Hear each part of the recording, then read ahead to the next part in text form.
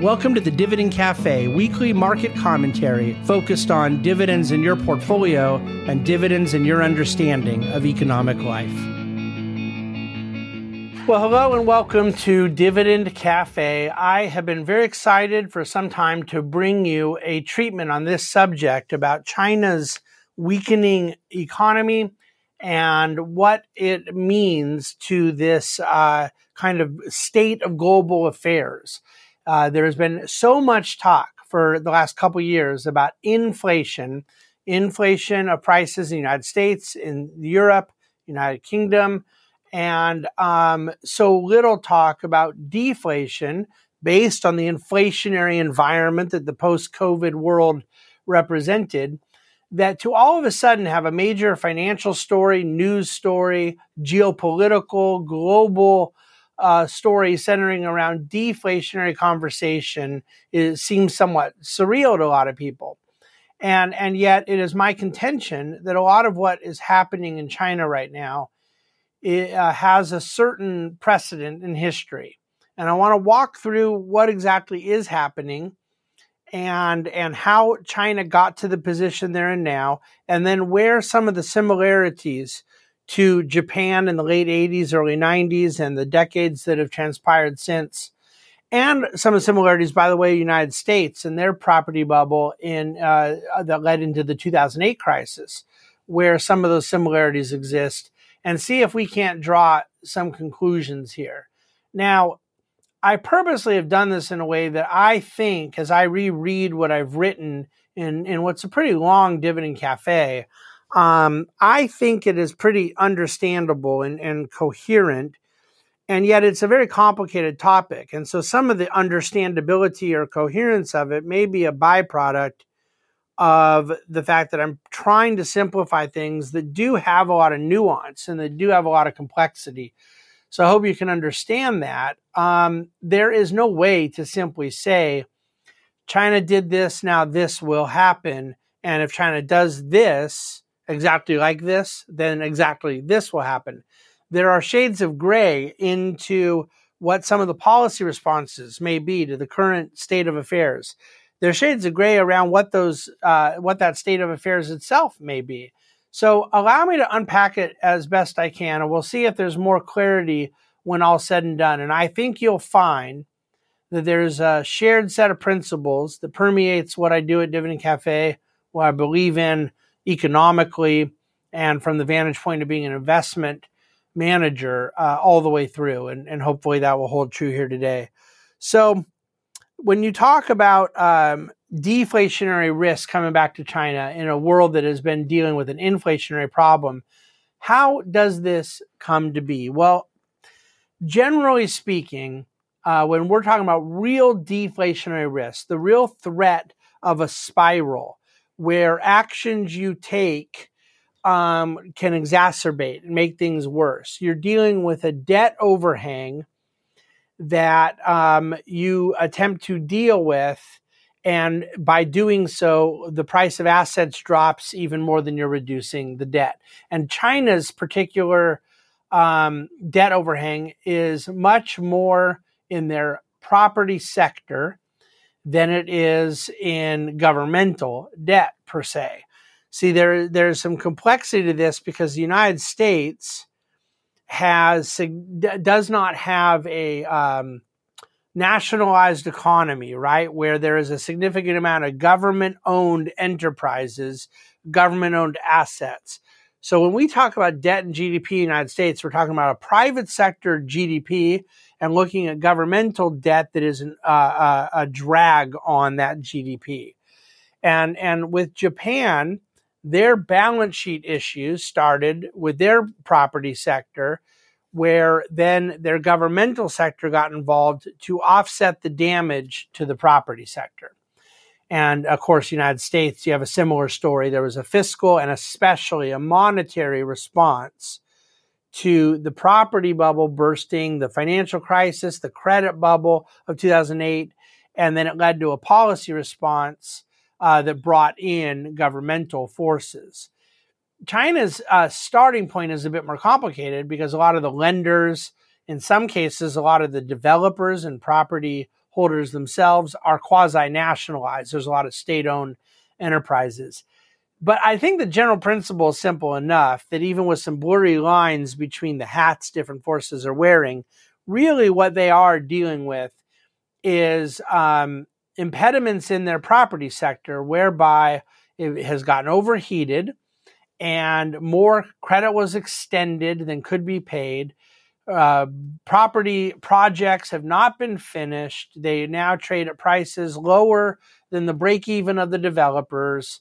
And there is just, again, a number of different things like this that are all symptomatic of a collapsing, problematic, distressed real estate environment. And so the source of the deflation comes from the economic ramifications of that. That when you now have less building going on, you have less jobs. Particularly, they have over 20% unemployment for their young working age adult population.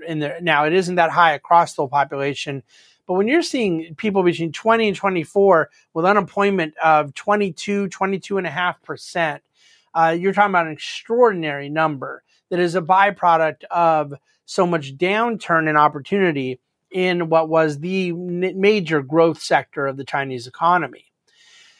Now, because China is largely an export-driven economy, there is sort of more to this chicken or egg. They have just seen an explosion of global trade, as we all know, for the last, let's call it 30 years, particularly the last 25 years. And now you have year-over-year imports and year-over-year exports going negative in terms of their growth.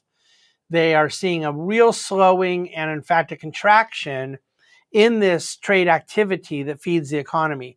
So much of their imports are a byproduct of the growing amount of exports that it's led to the need to import more to meet the needs of their society, which are positive needs. There's more economic activity, a lot of which they have to feed through imports that are dropping. But of course, what feeds the old dragon for them has been exports, and that is no longer growing or thriving.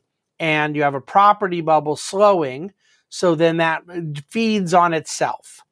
And that leads to lower jobs, which leads to lower wages, which leads to lower demand, lower consumption in an economy that is in desperate need of more consumption because they have lacked it for so long.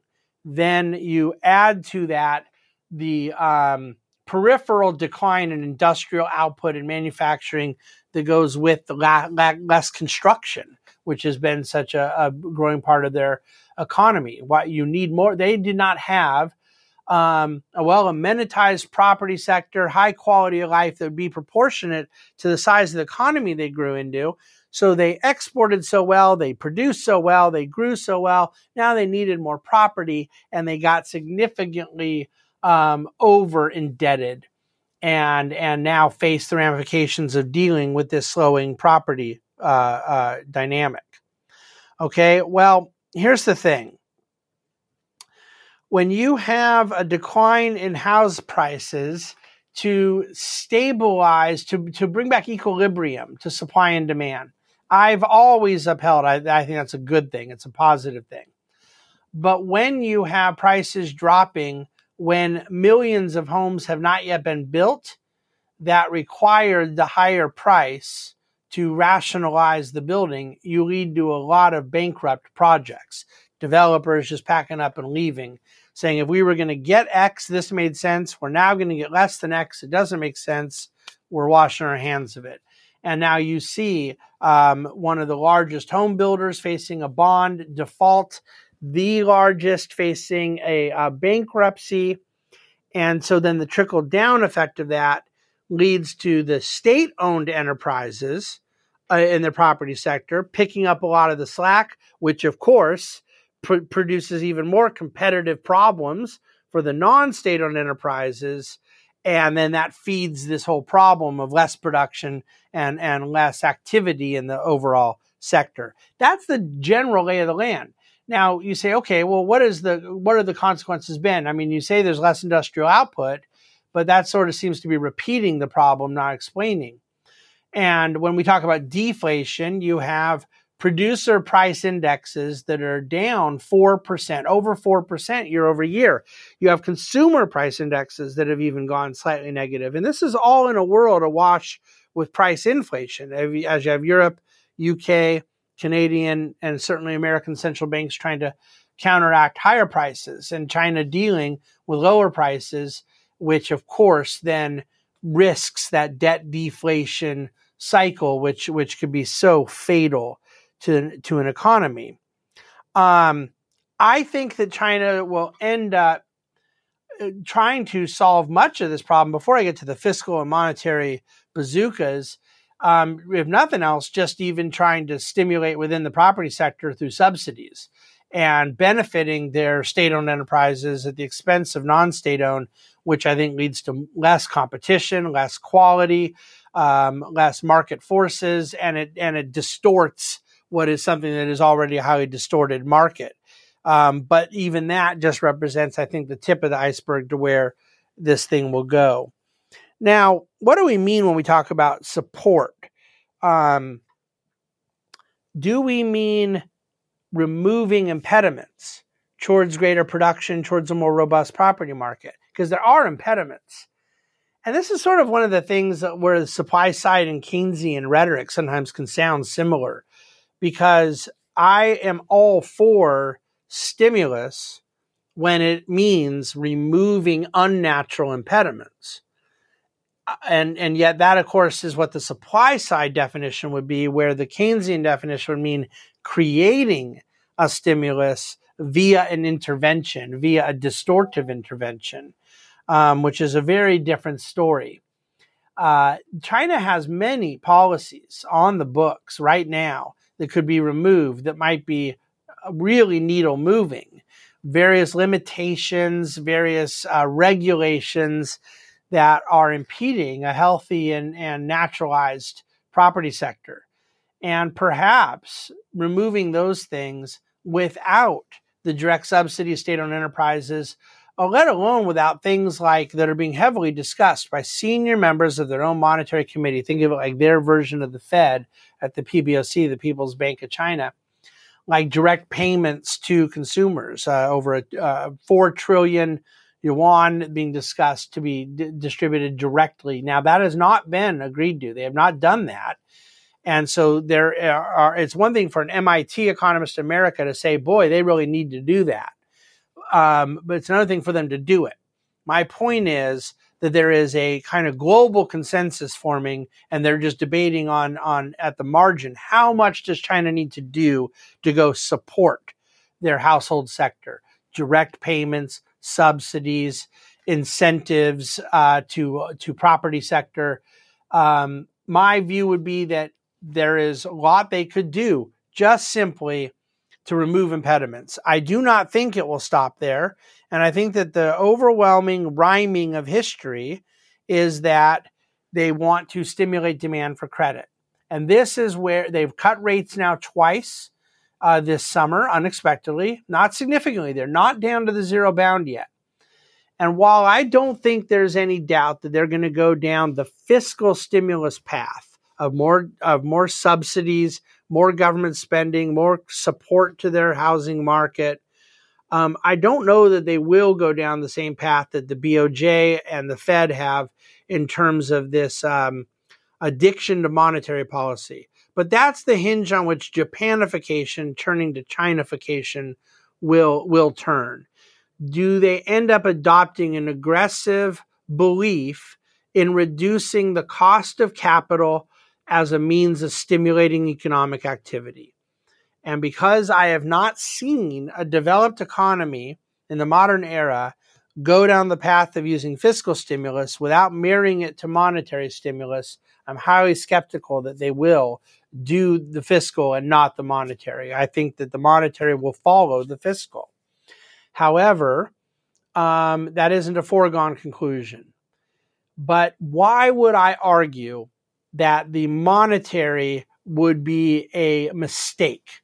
Simply put, and this is a very important economic lesson I always want Dividend Cafe listeners to understand, When you are dealing with an over-indebted entity, whether it's a government, a household, or a corporation, reducing the cost of capital is not the most significant problem.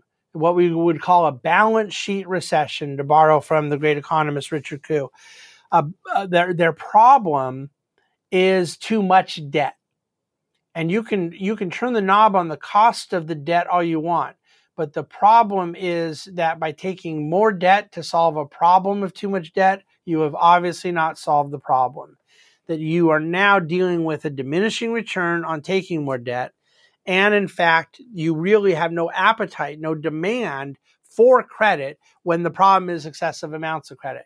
You will not get borrowers to take on more debt when they're concerned about the health of the property sector. They've been through COVID lockdowns. They've seen asset bubbles deflate. And you can lower the cost of capital all you want. You begin this Japanification, pushing on a string, negative feedback loop that I talk about all the time when you go down this path. Understanding that the problem for too much debt is to have less of it, not to manipulate the price of it, is the great, I guess, lesson I would propose here. And in this, I am firmly in the tradition of many of my Austrian economist friends, certainly in terms of contemporaries. The great Jim Grant has sort of made a career out of saying things like this. The cost of capital is not the problem. It is the amount of debt. And yet, if they go down the fiscal path, that stimulate the property sector, I just want to be very clear here. I do not predict it will fail. I predict it will very likely succeed for a short period of time. That there will be a sugar high, there will be a benefit, there will be reflation to risk assets, that they have policy tools. Some I would favor, like removing impediments, some I would vehemently oppose, but both of which would likely have this impression of benefiting what they're trying to do, and then marrying that fiscal overreach to a monetary overreach. That's where you get Chinafication. And that's where I think the world needs to be watching, because first of all, I think a lot of the world's going to be rooting for it. We don't want to see global trade go down. Having an economy the size of China's go down this path would do so much short-term damage. So let's all hope that they throw fiscal and monetary at this to solve for it. But ultimately, a world where the U.S. is growing at 1.5%, where China is growing at 0%, and we're trying to get a certain global GDP growth that has been coming from a 4, 5, 6, 7% Chinese growth. And all of a sudden, if they Japanify the Chinese growth down to stunted levels, I think you're very likely going to see a huge impediment to global GDP growth as China exports their deflationary pressures. And I just cannot imagine why any of us would want that to happen. Now, of course, there aren't any people who want that to happen. What they would do is deny that it will happen and state that it's different, or there's, certain circumstances that would make this a bit different. And I have a chart at Dividend Cafe that shows the difference between what Japan's property bubble looked like before its deflationary crash and where China's is. And they don't look anywhere near the exact same. The violence of Japan's bubble was just something the world had never seen, hasn't seen since, really. But the principles are the same. And because of the size of China's economy and the far greater global interdependence on their activity, particularly as an exporter, I believe that there will be big ramifications to global growth if China goes down this path. So I do not offer up this Dividend Cafe out of my concern for what the CCP will do. I'm not simply talking here about what I would do if I were a Chinese investor or a Chinese policymaker.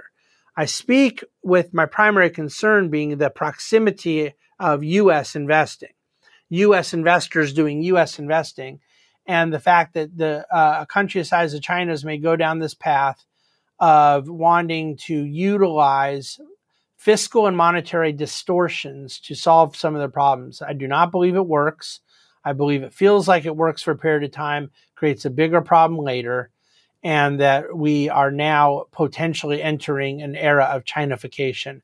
At the same time that we're dealing with U.S.-China tensions around technology, around supply chains, around the U.S. looking to reshore, as I wrote about a few weeks ago, many of their manufacturing endeavors, while there are geopolitical tensions around Taiwan.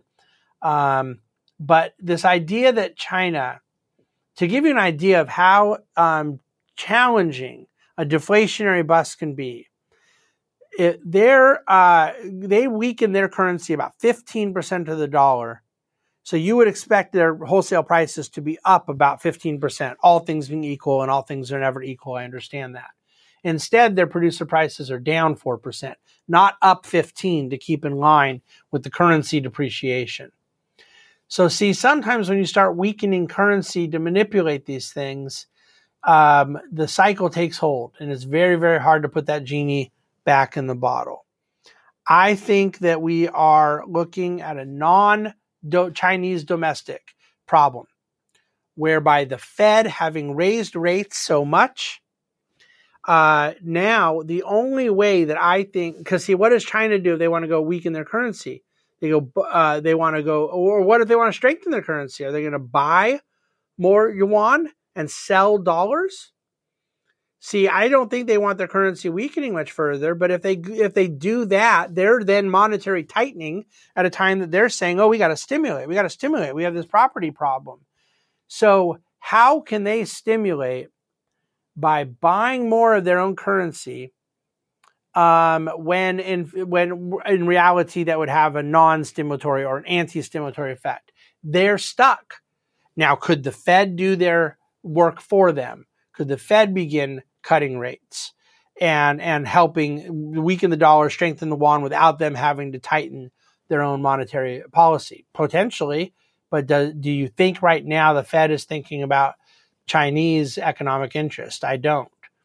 So there is a global ramification of what the Fed's done and what China will do. And this notion of decoupling is silly. Everybody is affected by what the others are doing. And my argument is to finally just simplify this and bring it to its conclusion. What China's doing invites consequence to the rest of the world if they export deflation. They do that now with their various fiscal and monetary interventions, perhaps helping their own economy, at the same time dooming them to lower GDP growth, lower economic growth into the future, a future which, by the way, I've pointed out in the past, has decades ahead of it of very, very weak demographics, of an out-and-out population decline. So my argument would be the identical argument I've made about Japanification and about the various U.S. efforts that I think have led to a U.S. version of Japanification, muted economic growth here in the United States. China going down this path, if they were to do so head over heels, not just flirt with fiscal stimulus, but really embrace monetary, I think that you're looking at Chinafication becoming a bigger word in my lexicon than Japanification. I hope that does not happen. But regardless, knowing what we already know about overly indebted societies, overly indebted nations, and the economic consequences of that, and the economic consequences of how these policymakers try to deal with that, I cannot emphasize enough a focus on quality in a portfolio. And that is, of course, the be-all, end-all of what we want to do as investment managers. I'm going to leave it there. It was an ambitious topic to bite off this way. I certainly invite questions if there's a desire for more clarification, but I hope I've helped kind of succinctly frame where all this lies, and I invite your questions, and we'll probably be doing some postscript on this subject in the days ahead next week in DC Today. So thanks for listening. Thanks for watching. Thank you for reading, of course, Dividend Cafe. That reading of Div Cafe may benefit you this week. There's some charts and other things. I always feel that the written word helps me capture the points I want to make better, but I'll defer to you there. I look forward to coming back to you again next week. Thanks for being part of Dividend Cafe. The Bahnsen Group is a group of investment professionals registered with Hightower Securities, LLC, member FINRA and SIPC, and with Hightower Advisors, LLC, a registered investment advisor with the SEC. Securities are offered through Hightower Securities, LLC. Advisory services are offered through Hightower Advisors, LLC. This is not an offer to buy or sell securities. No investment process is free of risk. There is no guarantee that the investment process or investment opportunities referenced herein will be profitable. Past performance is not indicative of current or future performance and is not a guarantee. The investment opportunities referenced herein may not be suitable for all investors. All data and information referenced herein are from sources believed to be reliable. Any opinions, news, research, analyses, prices, or other information contained in this research is provided as general market commentary and does not constitute investment advice. The Bahnsen Group and Hightower shall not in any way be liable for claims and make no expressed or implied representations or warranties as to the accuracy or completeness of the data and other information, or for statements or errors contained in or omissions from the obtained data and information referenced herein. The data and information are provided as of the date referenced. Such data and information are subject to change without notice. This document was created for informational purposes only. The opinions expressed are solely those of the Bahnsen Group and do not represent those of Hightower Advisors LLC or any of its affiliates. Hightower Advisors do not provide tax or legal advice. This material was not intended or written to be used or presented to any entity as tax advice or tax information. Tax laws vary based on the client's individual circumstances and can change at any time without notice. Clients are urged to consult their tax or legal advisor for any related questions.